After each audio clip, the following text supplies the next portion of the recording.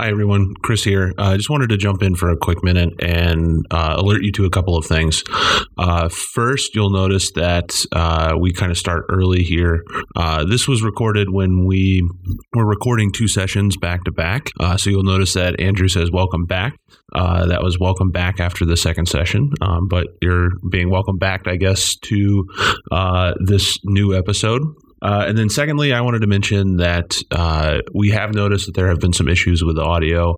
I apologize for that. I think we're having an issue with some compression, but I've figured that out, I think, for the most part.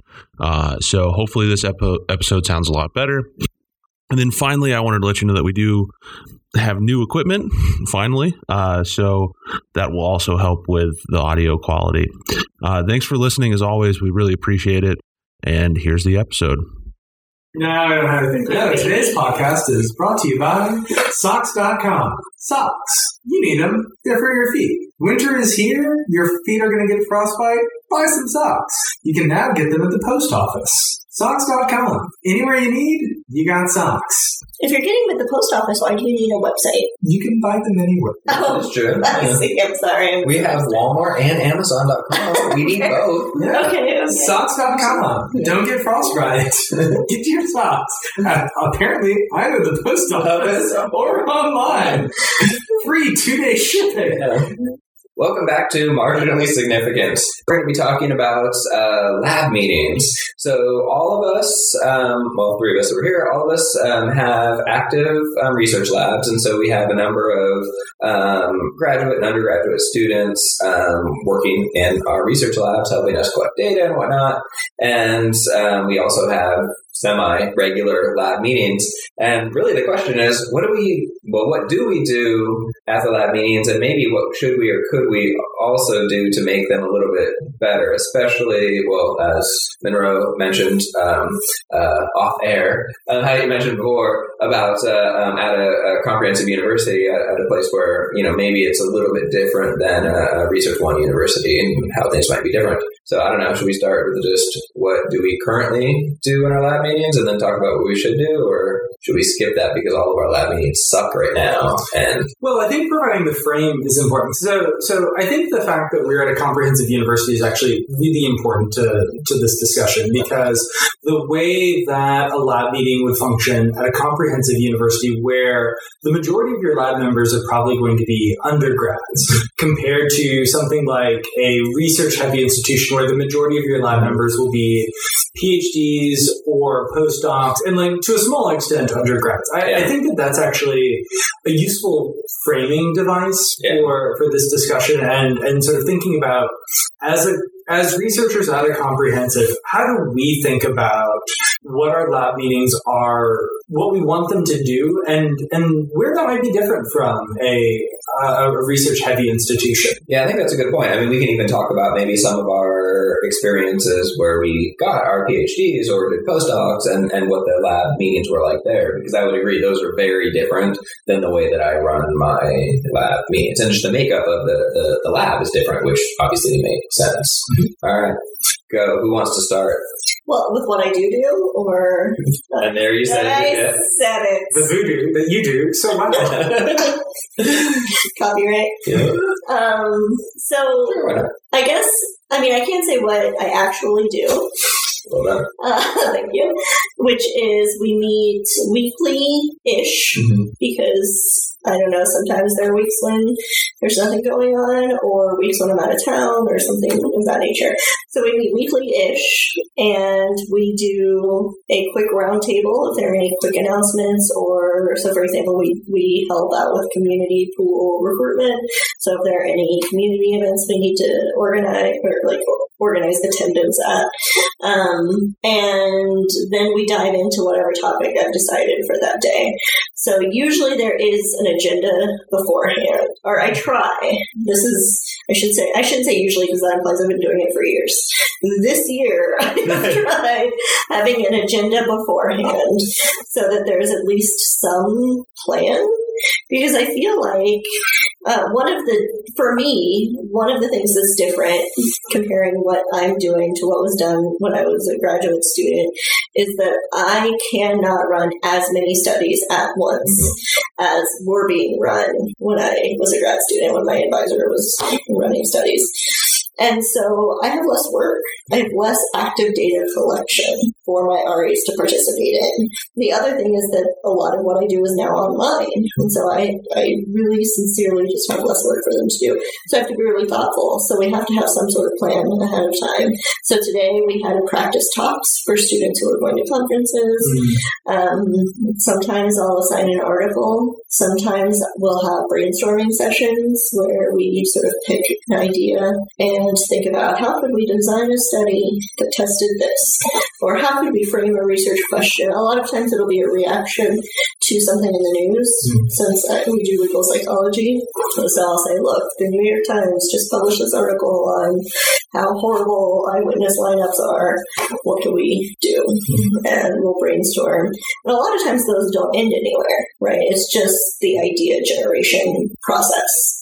But the problem I have multiple problems with this, but one is that I do feel that my students, the undergrads in particular, walk away thinking they didn't do anything. So if we have a day where I didn't assign a reading and we spend an hour generating an idea where I just sort of introduce the concept, then they will walk away thinking, oh, we don't really do anything in that lab. Yeah. Really? Yeah. Interesting. So why? I feel like, so from my experience, I feel like one of the best things we can do for our undergrads is sort of give them an entry into. So sometimes the research project starts with a phenomenon, and we sort of generate ideas around that phenomenon, and then we figure out exactly like a tight empirical way to test that. And you feel like the undergrads don't feel like that is really doing anything.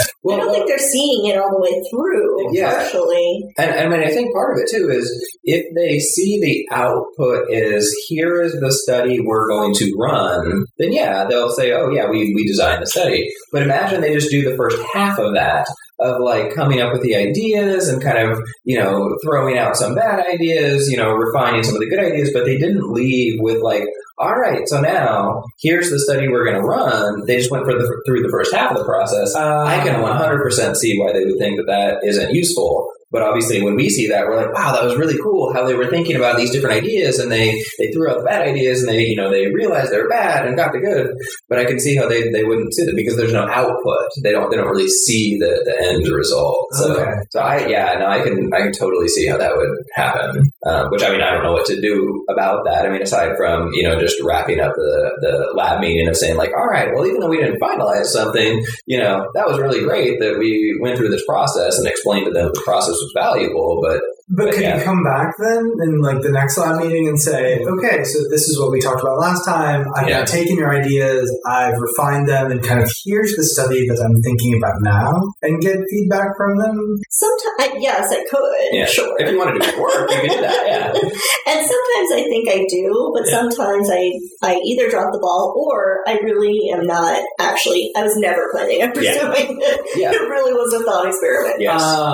And so then I don't have any return. Yeah. Right. And maybe the answer is don't do thought experiments with.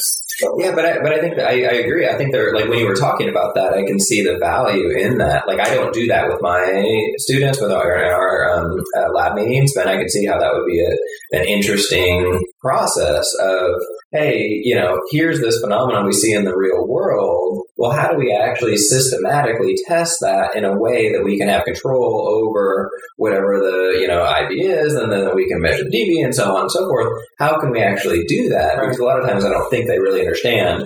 That's a really hard thing to figure out, and so I think that that's a valuable thing. I don't know. I'm encouraging you. Keep doing it. Yeah. Even if they don't see the value, there is value in it. And I think that is my large overarching question: is like, what is the purpose of the lab? Yeah. And how The do lab we, meeting? how do we, well, just maybe the lab in general, like, is the point, because I felt like as a graduate student, the purpose of having a lab was to get data collected, period. It was for warm bodies to collect data. Yep. And I don't think that's just the purpose now. Yeah. So what's the purpose? And then, like, is it a matter of just being maybe more meta? Mm-hmm. Like, reminding people of appreciating the thing they just did, the thought experiment itself. And I mean, I guess the way that I approach my lab is that there is certainly, I'm not exactly sure like how the components break down, but there's a component of it is about warm bodies who are going to collect data. Like that is a sizable part of why we have a lab meeting, to organize how we're going to collect data. Part of it, and I'm increasingly coming around to this idea, is about professional development types of ideas. So how do you give a talk?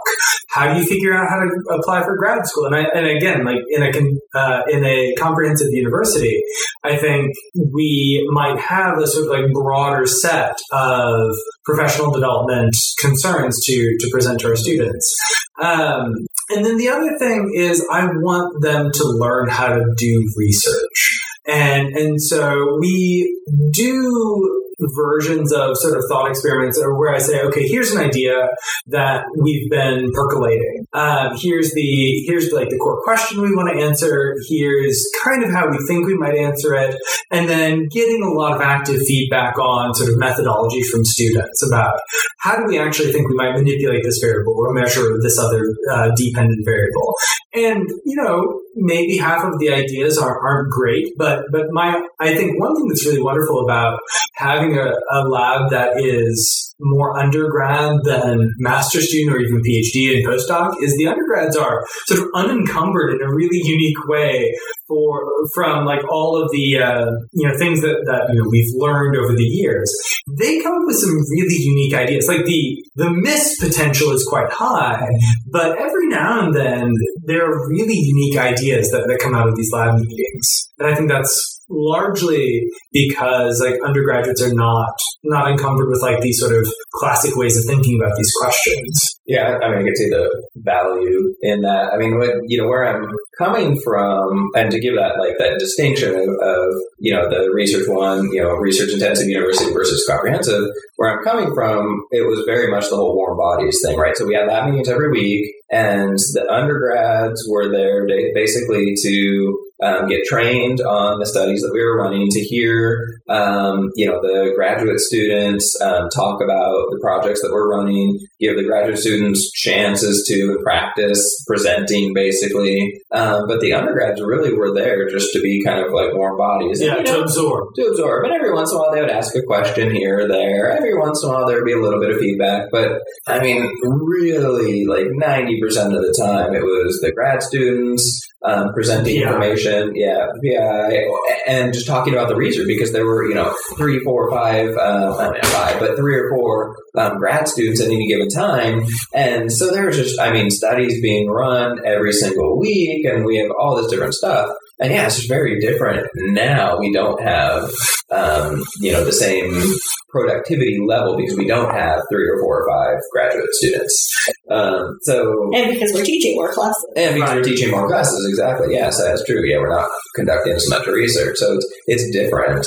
I think you guys are doing a better job than I am. So because I'm, coming from that, tradition, that experience, my lab meetings, so we meet once a week, but most of it is really centered around, all right, here's the next study that we're going to be running. Here's how we're going to do that. Here's the study that we just ran. Here's what happened, and, some of the things. And so we do try to, talk to them about the research process and some of the things that happened, and, oh, hey, this was a surprising thing that happened, and this was interesting and whatnot. But I haven't really gotten much into like, hey, let's spend a week on this, thought experiment of designing a study that would test something that I haven't even thought about yet, or I haven't really done much of that. I think that could be valuable. It does take more work. Yeah. So one thing that I'm proud of that historically I did, and I've started again this semester, is I split my lab. And so quite a few years ago now, I split the lab into sort of the main lab with the undergrad that's more traditional R1 style. And then for those select students who have been in the lab more than one semester, who have the interest in doc programs or master's programs, and who I think can handle it, then I invite them to be part of what I call a practicum, because I have no better name. The core lab. Yeah, exactly. Cool kids. And cool you invite them to the cool kids table. Basically, it's the cool kids table, yeah. And they drive it, and I provide mentorship, but they design a study. And I mean, from like a good study, right, like a publishable study. and we have had practicum. Our last practicum did get published, and hopefully this one will. But so in that process, I feel a lot more sort of proud of it because I don't have more than 3 who do it at a time. And we start from, I do not give them a research question. I give them a general area. I say it has to be within this area. And they read the literature. They report every week. And we design the study from scratch. And they have to be committed more than one semester as well. Wow. And so I feel like those students do learn a lot. Yeah. I don't know if the big lab students learn a lot. So do you see that lab meeting, the Cool Kids Table lab meeting, as primarily like an educational experience? I do. Yeah. I see it as educational. I see it as helpful in terms of, like, I do want it to be a study that can inform the literature. And so there is a research goal in mind. But my primary purpose is that I invite students who have like this semester, for example, the reason I did it this semester, because I was on the fence, was that a student from the big lab came to me and said, I really feel like I want more detailed experience about how to design a study from start to finish. And so it's for those select students who really want hands-on research experience. Yeah, I haven't done much of that. I mean, aside from just like honor students, and I guess there have been a couple of students who aren't honor students, and we have independent projects. I have independent projects with, but doing that with the students, I think that could be valuable. I mean, the ones who are interested in it. There are obviously always just going to be some students who it's like they just want to sign up, get their credit so they can say, hooray, I checked that off the list, and they want to participate at the minimal level. But I think there are a decent amount who probably would be fine doing more than maybe what I'm doing at this point. But it is more work, so I stopped doing it for a little while. I would say that's what I was thinking when you were saying this. I was like, all right, so where do you have time to do that? In addition to the master student projects and the honor student projects and your own projects, then you add in a whole other Cool Kids projects. I did, indeed. Yeah. It's a lot more work. Yeah, I don't know. I do like your idea, though, Monroe, like how to, things about professional development, of how to get into graduate school, what that process is like, and really giving some of the students some more information there, because that certainly is not something that was done, in my PhD program with the lab there. But I think that's something that we're kind of uniquely able to give the students that they wouldn't normally get. So I do like that idea. Yeah, this is something that I'm really wrestling with right now. So I think my sort of evolution on the lab meeting started with, so I came from an R1. And so the way that I started my lab meetings was really, we're going to do it exactly the same way. We're going to have our weekly meetings. We're going to talk about the data that we've collected. We're going to talk about the data we're going to collect. And one thing that I discovered is, when you don't have a bunch of grad students working in your lab, the pace of data collection is just much slower. And you want to keep your undergrads. Like, one thing that I often think about is, like, I want to keep my students, both undergrad and masters, like, excited about the work that we're doing. And that actually started to pull on me in a way that wasn't very positive. And what I mean by that is, it made me feel pressured to, like, okay, I need to produce like a new idea every week for them to wrestle with. And it was making me produce ideas that just were not theoretically type, that were just worse ideas. And so as I've gone on, I've thought about, how do I make a lab meeting? Like, what is the purpose of a lab meeting at a comprehensive university? And what I've come around to, or at least like my most recent iteration is, well, it's part R1. It's going to be part, we're going to talk about the data we've collected. We're going to talk about the data we're going to collect. But I also have, I think we have a unique responsibility because our labs are so undergraduate heavy to use our labs as a professional development series. And, you know, a lot of students are interested in grad school, but like, how do you figure out where to apply? Like, how do you figure out who you are interested in? There was never like a formal roadmap for me when I was a student. I thought, like, well, one thing that would be really helpful is to like have a set of rules or like some type of roadmap for looking at that. So we developed a week where we're going to talk about where it's going to be me, but it'll also be students who are currently applying to PhD programs, currently applying in master's programs, like talking about their process to give the undergraduates an idea about how do you figure out what you want to do as a student. So that, I think, is something that we as a comprehensive university are sort of uniquely positioned to do that. Part of it is, let's teach them how to collect data. Let's talk about the experiments that we're running. But the other part is, I think our lab meetings, or at least my view of lab meetings it's partly about developing our undergraduate and also our master's students. Like my master's students give practice talks and all those types of things there.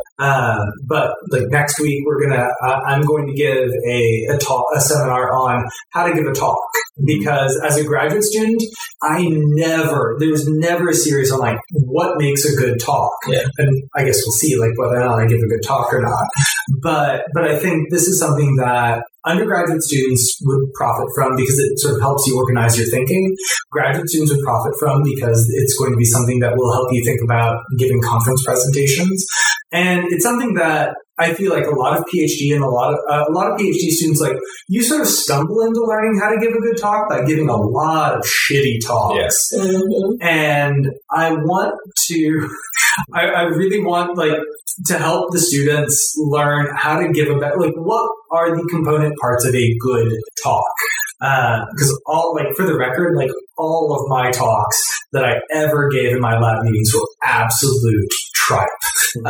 They were always terrible, and it was through like failing over and over and over and over and over again that I finally learned how to like give a decent talk, or at least I think I give a decent talk. Yeah. I mean, probably not, but probably. But I got a job. So that's true. Yeah, that's true. But I mean, that's the sort of thing that I want to incorporate more into my lab meetings. That like this past, so we have our lab meetings on Fridays. This past Friday, I canceled our lab meeting because I didn't have anything to talk about, because it was just like, we finished running one study. We're not ready to run the next study. I didn't have anything that I needed to go over with them. In the past, I've done, like journal club type things. So like, here's an article and we'll read it. I actually don't like that. We would read it and then they would say like, yeah, here's what happened. And I would try to talk about it. And it was just like very stale. And so I didn't like that. So I don't want to assign a reading just for no reason.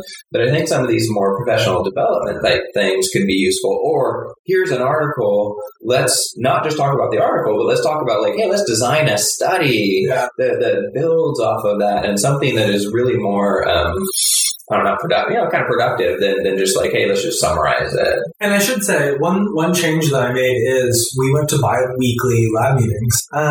So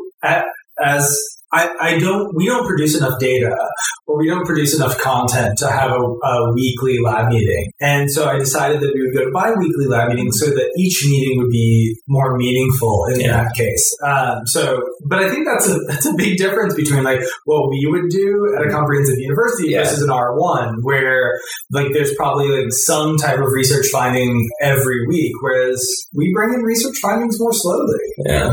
I think effectively I'm basically on a biweekly schedule. I haven't gone to that yet because every once in a while there are times where it's nice to have the back-to-back. Yep. When we're starting a new study, especially some that are a little bit more like some of them it's just like get on a computer and run it, but some of them there's been a lot more interaction with it, the RAs, the research assistants, and the participants, and it's really been nice to the first week we talk about here's what you're going to do. After that a week later, then it's like, all right, how did those first few sessions go? And so doing that every week has been sometimes is useful, but I think effectively most of the semester we really are on a bi-weekly thing anyway. Yeah. Same here. Yeah. And I really do like the idea of touching on professional development topics, but I do also draw a blank after get into grad school. Like I like the talk idea because I never would have thought of doing that. And I just can't think of, we do talk about, or we have at least in the past talked about like professionalism and in terms of sort of how do you interact with humans who are judging you. And so I guess that's another topic, but beyond that, I can't generate ideas that are. I mean, and I try to position that, and I say I try, like this is the very first semester that I've incorporated this, so I don't want to make out that this has been a long-standing policy. But so in the spring, we're going to talk about like how do you decide like who to apply, like where to apply, like how do you figure out where you want to apply. In the fall, we'll talk about like actually like going through the process of like developing your materials.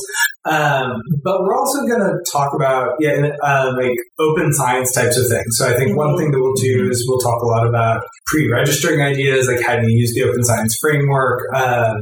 Those are and so there'll be a lot of research types of things. One thing that I want to do is just survey my undergraduates, like what types of things do you want to know? Yeah. Because I'm not entirely confident. So like I think all three of us coming from an R1 viewpoint, like, well, obviously the ultimate goal is to become a researcher and a professor. And like the fact is that our students don't all have that ultimate goal. And I know that I have that particular blind spot. And so I want to maybe survey them for what would you like to know? And then see if I can bring in people to talk about things where I may not have expertise. Yeah. I mean, that's one of that idea of like, what do they want and need to know? That's one of the reasons why I've been a little bit hesitant to add in things like, let's say, talking about the OSF and how to navigate that. Because, when you think about, all right, so I have, I don't know, something like 8 undergrads in the lab and then 2 graduate students. There are probably, 4, maybe 3 of us who are ever going to use the OSF. Yeah. Most of the undergrads aren't. They're not going to continue on. They're not going to go to graduate school. They're not going to do these things.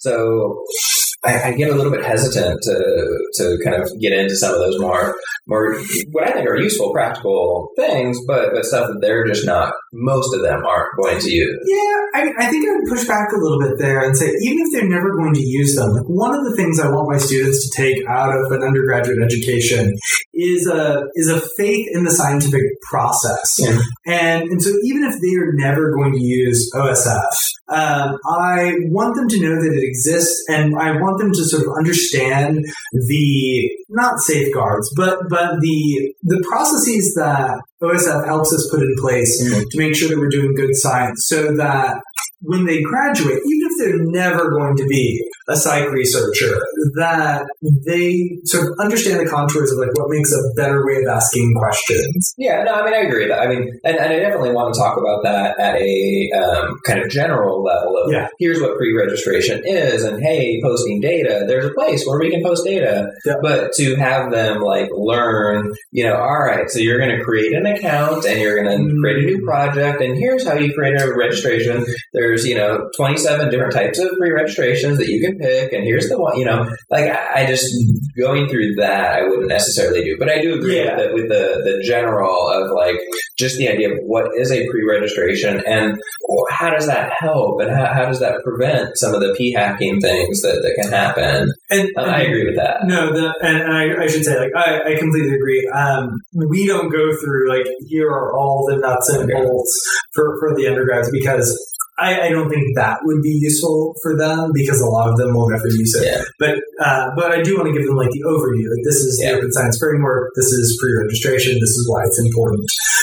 And then for like the grad students, I really do want them to get into the weeds of the OSF. I want them to pre-register their studies. I would agree. All of the grad students, but that's kind of independent of the lab meetings. Yeah. So I'm trying to think of like what. So I think the ideas that you had were good. So what's giving a presentation and getting into grad school. What are some other topics that could cover? I mean, the first one, honestly, that comes to my mind is jobs other than grad school, PhD in psychology. What do psychology undergrads do other than what we did?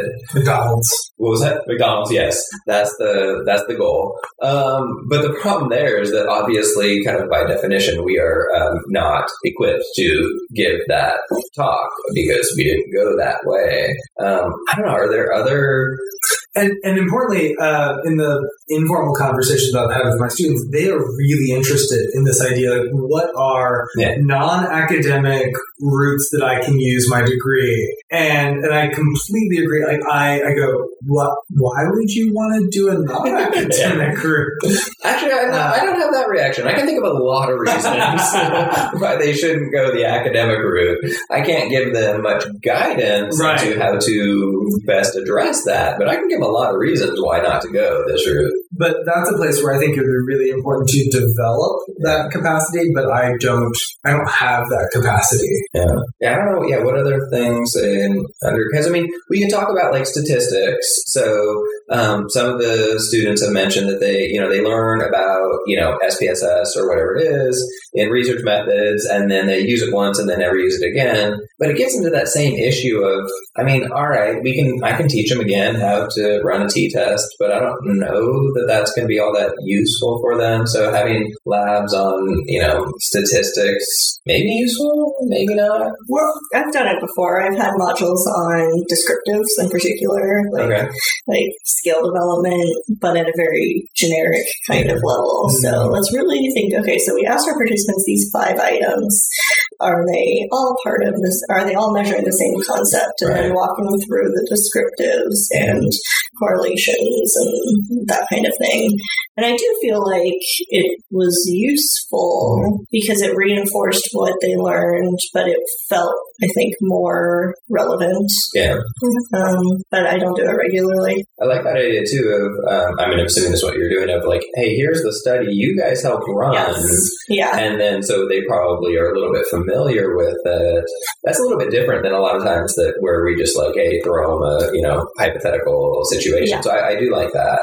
And that's something I think is really important to always summarize it. Okay, we ran 3 studies this semester. Here are the results of those studies to give them, you worked really hard. And I think this attaches to a broader question that I want to ask both of you. But I'll get to it. But this idea, like, you show them sort of this is the result of the hard work.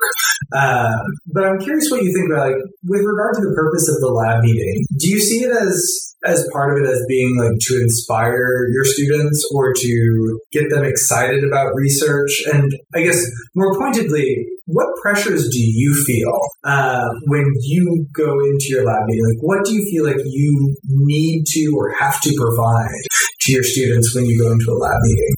Not much pressure.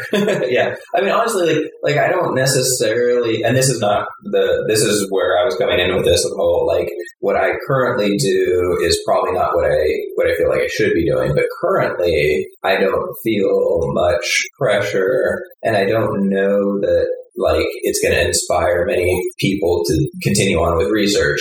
I think the people who are already interested in it, I hope to get them more involved. And so, like I said, with some of the students, that even if they weren't doing like an honors project, it was just like a kind of outstanding student who was really interested. And so then we ended up doing kind of independent studies, different studies there. So they got more involved. And so definitely I've helped kind of cultivate some of that.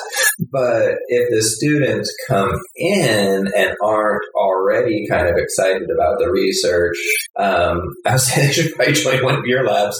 My lab is not going to inspire that student to then, become a academic researcher. I mean, they'll get their credit, they'll learn about research, they'll learn the study that we ran, what we found, and the very basics. But I don't think I can do much to inspire that type of a student who already doesn't have that maybe more intrinsic motivation, or not intrinsic, pre-existing motivation. Interest beforehand. But again, I'm not saying that's necessarily the right thing. That's just kind of where I'm at now. And I think that's why I wanted to have this conversation, is because I feel like I do feel that obligation. And lately I've been disappointed that I've not perceived that they are inspired. And so I infer that I'm not that inspiring. And I think that's different from when I first started my lab. I've noticed a shift. And so I want to find ways to get reinvigorated. And I think having the practicum helps. Mm-hmm. But for me, I think a real challenge is, like when you were saying, showing them the results of the work that they've done. Yeah. When it's an online study, they're waiting for months. And sometimes they're joining in a semester when we started collecting it last semester. And so they weren't even there for design. Yeah. And so this shift to online studies has really hindered my ability to show them a connection. I think this goes back to our earlier conversation where I was right. Intern should die. And here's yet another reason why intern should die. But it doesn't have to be intern. It can be online with the university subject. I know, we should keep that. That's great. Yeah, so I was going to say. Yeah. And what I'm running now is with the subject pool. Mm-hmm. And so I sort of feel like it's a waste of everyone's time to make someone come in to fill out a survey when they could just do it online and there's no real research concerns for having it in that mode. But the RAs obviously aren't going to feel as connected if they're not actually running people through it. It's like they need to invest time and effort into it, even if it's technically a waste because they can do it online. I know. I am sort of maybe. Yeah, maybe it's still. Maybe it's still valuable because then they feel more invested in the project, they get more interested, and so on. And then this, magically inspires that student to become a professor. I think that's a legitimate question to ask. Yeah. One of the things that I think my lab meeting is for is in part to build community and build inspiration. And like Twyla said, I feel a lot of pressure to inspire my students. I want them to come in and say, we're part of this lab, and we're investigating some important questions. And this might not be what I want to do for the long haul, but I really want to work at this and find an answer. And part of the reason why I went to bi-weekly lab meetings was I could not sustain. You can't be enthusiastic for it. I am not that interested. For 1 hour a week, you can't do it. So you have to go to 1 hour every other week. I can be interesting for 30 minutes every week or 1 hour every 2 weeks. Yeah. But I've just been. This has caused a broader debate, I guess, within myself about what is the lab meeting for? What do I want out of it? Is it so that I can bask in the adoration of my undergrads? No, I don't think that's it. But I do want to inspire my undergrads. I want them to feel involved and passionate about the work that they're doing. And on top of that, I want them to get something out of this. I want them to learn how to communicate their ideas, even if they're never going to be an academic. Learning how to give a talk, I think, is an important thing, learning how to communicate ideas. And it's interesting because this is very, very different from the model of a lab meeting that I had as a grad student, where it's here's today's findings, here's today's pitcher, and we're going to critique those findings, and that's just that is not a format that I think works well for a comprehensive university where there are more undergrads than grad students. Yeah, no, I 100% agree. And I think that's partly why I got into the kind of routine that I'm in, is because it was what was modeled for me was not what necessarily works here, but that was just like, oh yeah, continue, just get the people, run studies and so on. But I agree, the more that we talk about this, the more that I get into that idea. I'm still maybe not quite on board with the whole I'm trying to inspire them. I don't know that I'm particularly inspiring, but that they can actually get some use and utility out of the lab meetings and like you said, giving presentations, regardless of whether they're giving a research presentation or they're at a job and they have to give a presentation for their boss, or they have a client and they have to give a presentation for them. The same principles are still there of delivering information in a timely, effective manner. And so I think that can be useful for people regardless. And so I think that there probably could be lessons, information that we can give. And we have this opportunity where we're interacting with the students, or at least we can. Right. And I think that right now, a lot of it for me is a little bit wasted. Whereas, if I, kind of develop some of these ideas, or basically by developed, I mean steal your ideas, and stole your guys' ideas and incorporated those, I think, that could be a much more useful kind of way of interacting with the students, and so they feel like they got something out of it as well. And I guess we should be clear. Twyla made a face earlier when I said I'm not doing it to bask in the adoration of my undergrad students. I think it's probably true. Like a little bit of this is motivated by I want my undergrads to look up to me, and I want to bask in a little bit of that love. You want them to have T-shirts with your face on them. No, not quite. It's something more subtle. That's garish. A shrine. Yeah, I mean maybe a shrine. A little shrine in the corner of a room in their homes. I would like each of them to have a shrine in the corner of their homes. But it is cute that you think that they actually look up to you, though. I like that. That's, he's so young. I know. So the other question I have, though, is what do you think about having a vertical structure in the lab? Yeah. Because, in R1s, grad students run labs in a lot of places, and the undergrads are lucky if they even know what the faculty member looks like. And vice versa. Yeah. Vice versa. Oh, yeah, especially vice versa.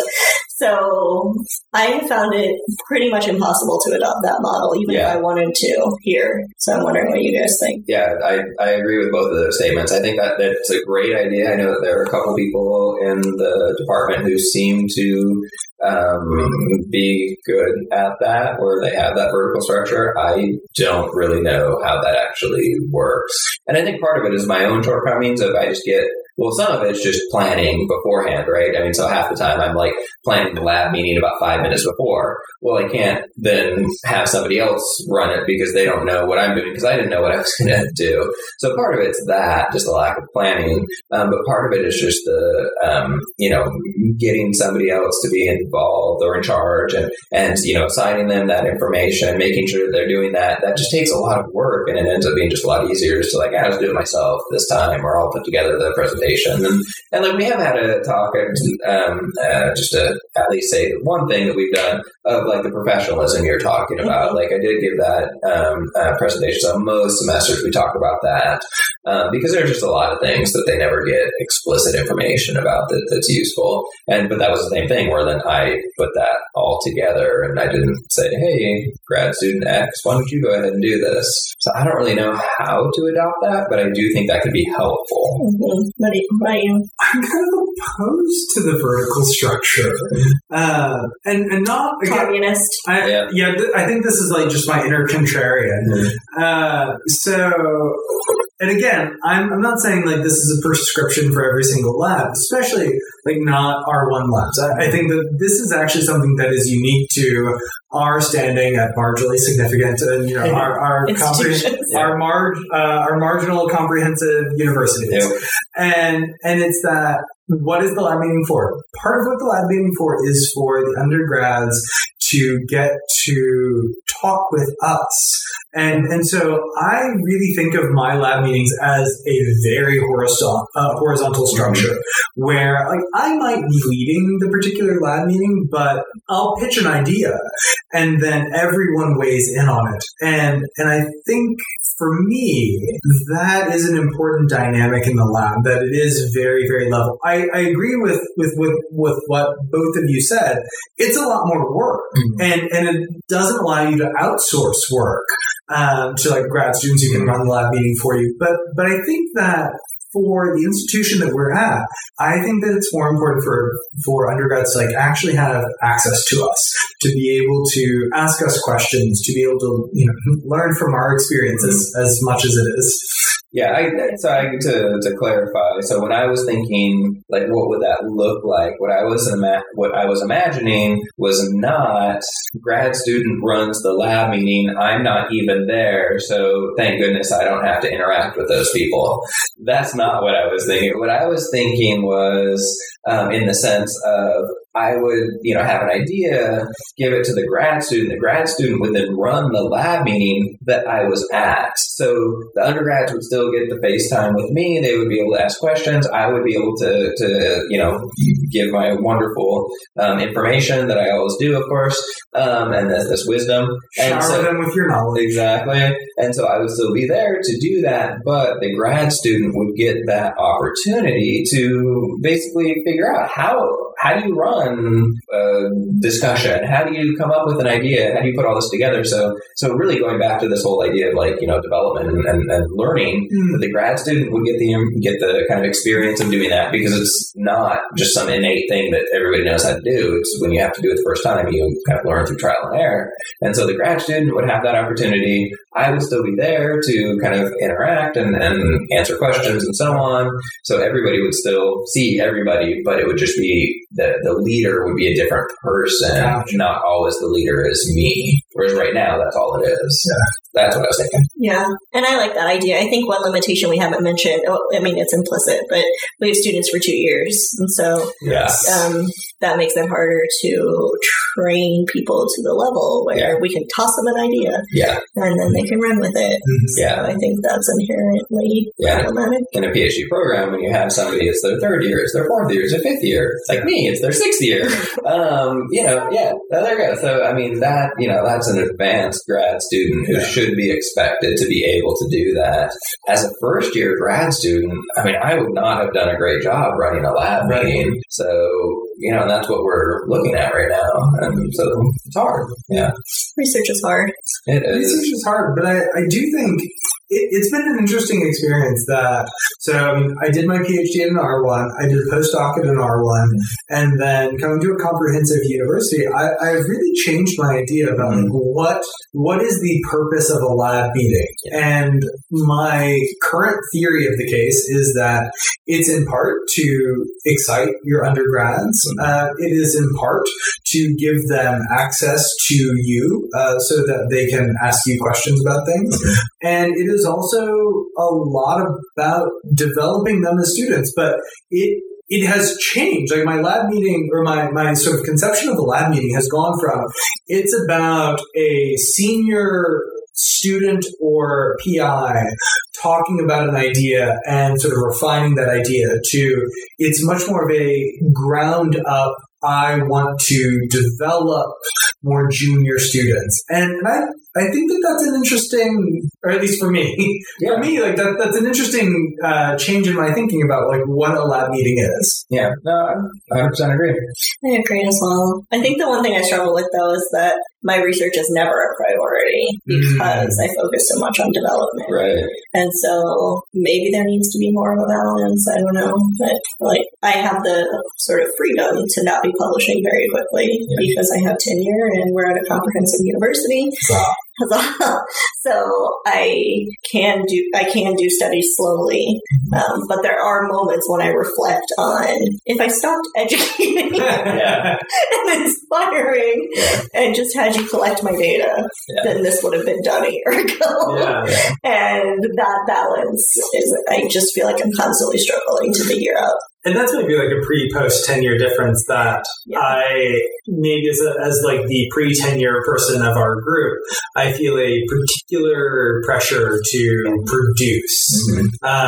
We'll check back in a year and a half and see if that feeling changes if and or when I get tenure. Or if you're here. That's true. Wow. Burn. Gonna put me out on the Soylent Green pile. Yeah. Ouch. Yeah. Well done. Yep. I don't know. So on that happy note with Monroe maybe not getting tenure, should we... Twyla turning me into Soylent Green. Yep. No, it was a joke. I wouldn't be that tasty anyway. All stringy. There you go. That's going to be the tagline. The intro to the... I wouldn't be that tasty anyway. Just don't want to say anything because you know that's what you do. It's all true. So I would say, So, I mean, thank you for listening to Marginally Significant, and we will see you next time. Thank you for listening to Marginally Significant. We'd love to hear if you have comments, questions, or any feedback about today's episode. You can message us on Twitter at marginallysig. Our email address is marginallysig@gmail.com, and there's a contact form on our website, which is marginallysig.com. However you contact us, we'll be sure to reply. If you're interested in supporting the show, we'd also love getting reviews on iTunes, Spotify, or whatever platform you use to listen to podcasts. And finally, you can post about the show on Twitter, Facebook, or any other social media platform that you use. However you support the show, we really appreciate it. Thanks again for listening, and we'll talk to you next time.